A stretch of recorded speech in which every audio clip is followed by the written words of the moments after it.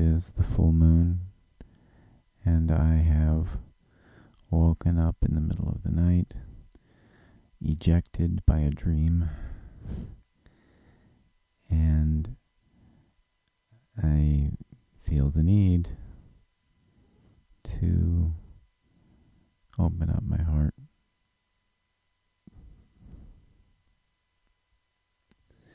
There is something in that phrase, ejected from a dream, that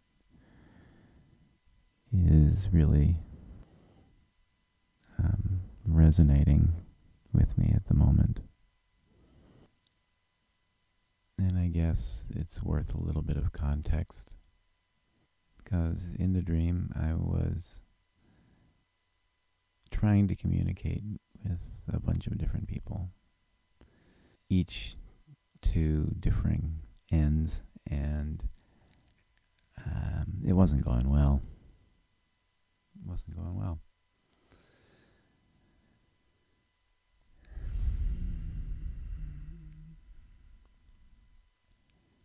And it feels as though the spirit in me is like, nope, not dealing with this. There's no solution to be had, and might as well be awake if it's going to be like that. Which is kind of strange, because in the parlance of the day, that would be going back to sleep. It's an avoiding of a problem that's coming from a very deep place. It's a place that's not consciously under control. It's nearly a reflex. And that is really interesting in light of the way that yoga teaches that we are constructed. The lore teaches us that there are multiple layers to our experience, that we are not just the stuff we see and touch and taste and smell and hear. And I suppose if I'm going to be a good teacher, this is the place where I would go through and possibly explain the different layers. They range from the physical through what we like to talk about as the energetic. And then there is the mental. Then there is the causal. Yes, that's causal, as in things that cause things. And then there is what is known as the bliss body. The last two are very far away from our normal experience, and so they're a bit difficult to bring to words.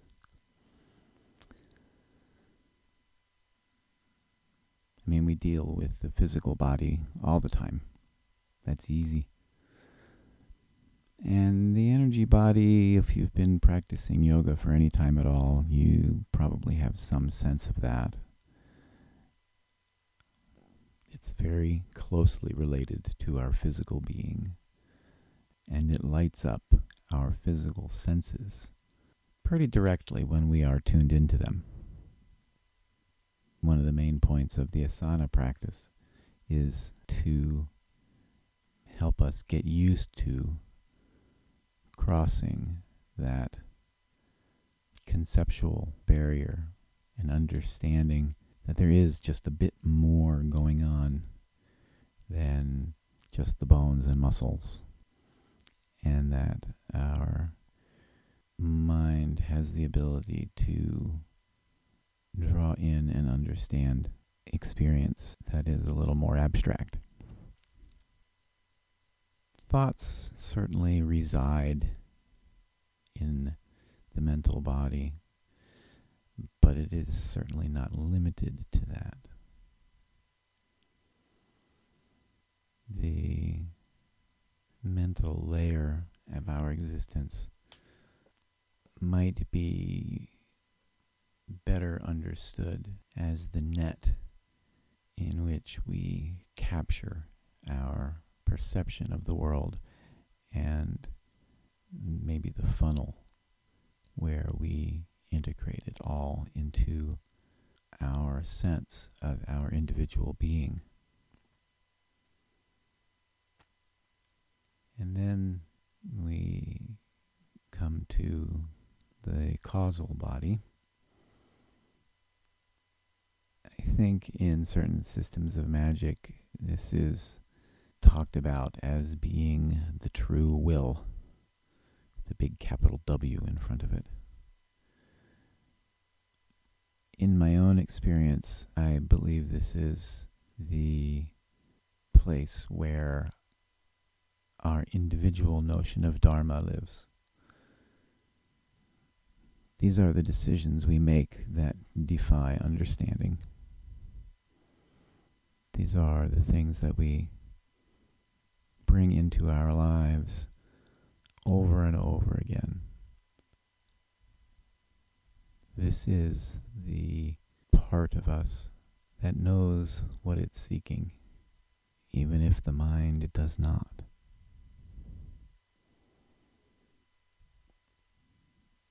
And that's a tricky game, because the mind struggles to make sense out of everything it experiences, and it tries to find a unifying story. And the causal body is actually more subtle than that. It slips through the net. The closest I find to having it clearly in my awareness is the sense of rightness or wrongness of a situation.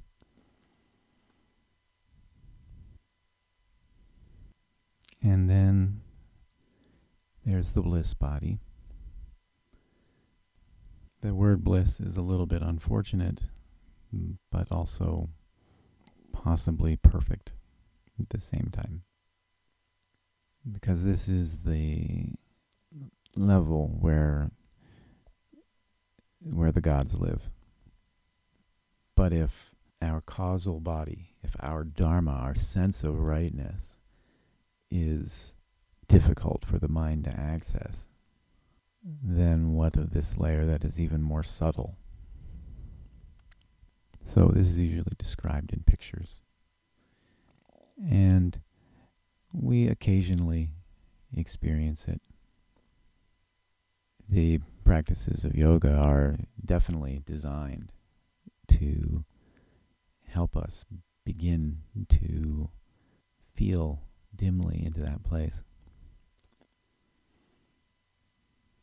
It's not happiness as such, yet we're happy to be there.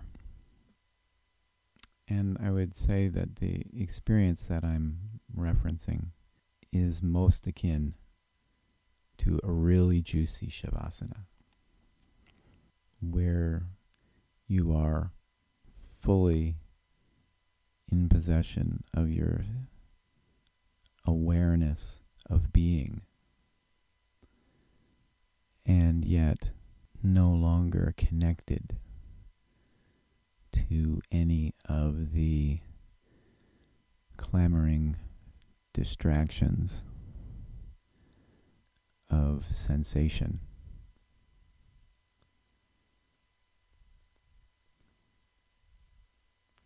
Not that there's any problem with sensation. I'm really quite a big fan of it. But it's more that the sensation has been gathered up within that central note of being that is our awareness.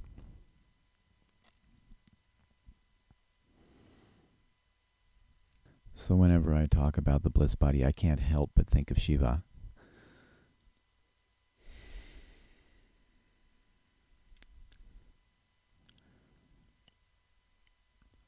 One legend of the origins of yoga, and in particular the asana practice, and the dynamic interplay between asana and meditation,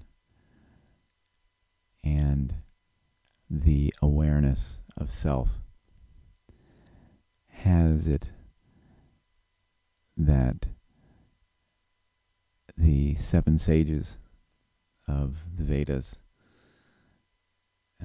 came to the top of Mount Kailash, where Shiva lives, and they found him dancing there. Shiva is known as Lord of the Dance, and his interaction with the world is imagined in terms of either the dance of bliss or the dance of destruction. But I see it as a very wild and vigorous activity, right on that edge of catastrophe.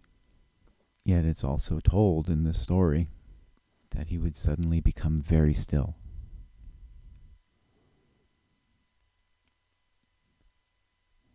And that was all part of the rhythm and the movement and the expression and awareness of self that is the essence of Shiva. And the rishis were pretty impressed. Every time I hear any stories about anyone actually witnessing the Shiva Tandava, that's the dance of Shiva, they're invariably, people are impressed with it. There's a story that has the god Vishnu, who was so impressed that he forgot that gravity existed, and so he started floating. But the 7 sages, on seeing Shiva, were awestruck, I guess is perhaps the right word, and begged him repeatedly to take them as his students. And he couldn't be bothered to even answer them. He just carried on. Now, there's a lot more to the story, and I'm tempted to tell it, but it would be a distraction as well, because the essential nature of this bliss body is that it is indeed wrapped up in its own experience. The Christian part of my soul questions that. It says, whoa, super selfish, dude. And that's really rude. You could have at least said hi, right? But we're dealing in an area of symbols and shadows.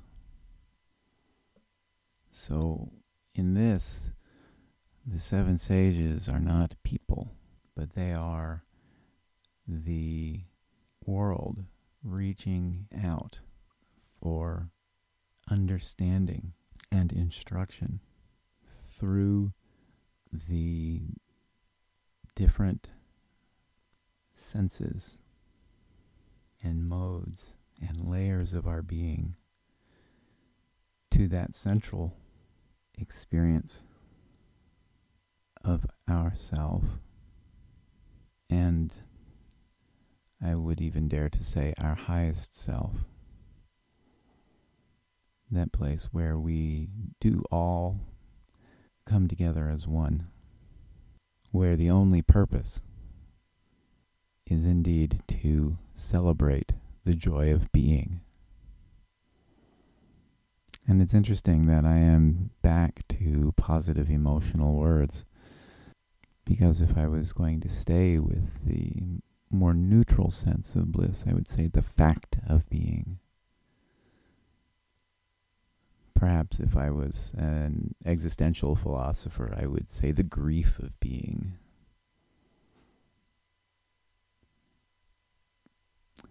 So, coming back round full circle, and having been ejected from my dream into this moment of being with my microphone in the middle of a full moon, which I can't see tonight because I'm in Ireland and because the clouds are thick between me and it.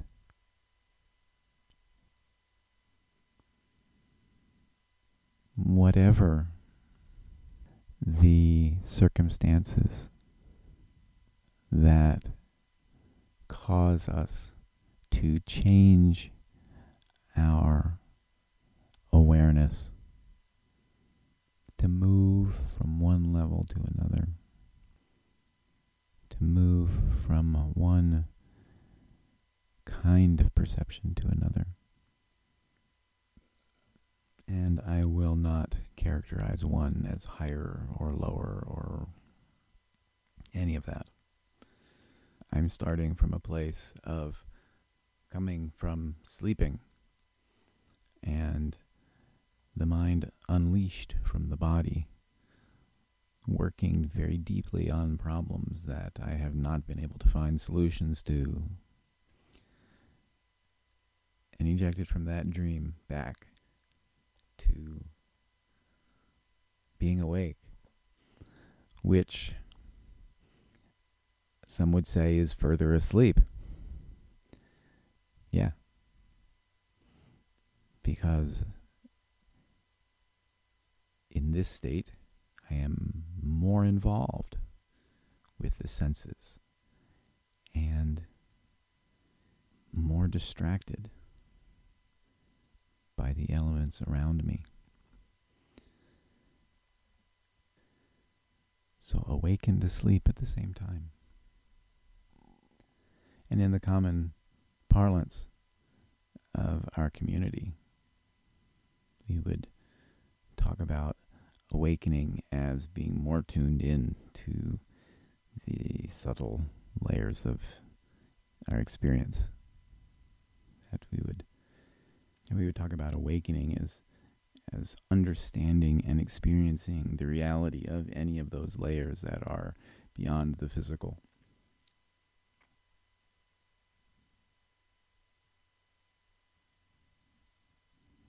In being born, we are, in some sense, ejected from the dream of heaven into this world of much busyness,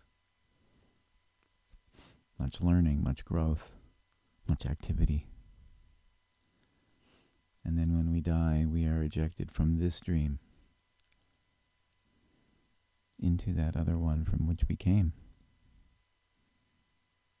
So yeah, no answers.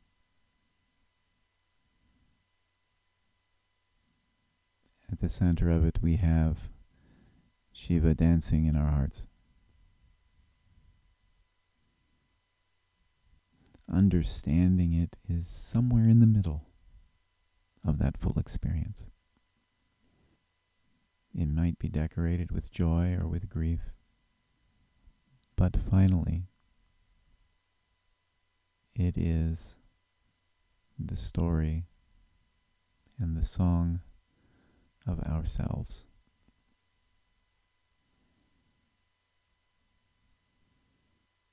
I'd like to wrap it all up into a neater package for you, but I think that's all I have to say for tonight.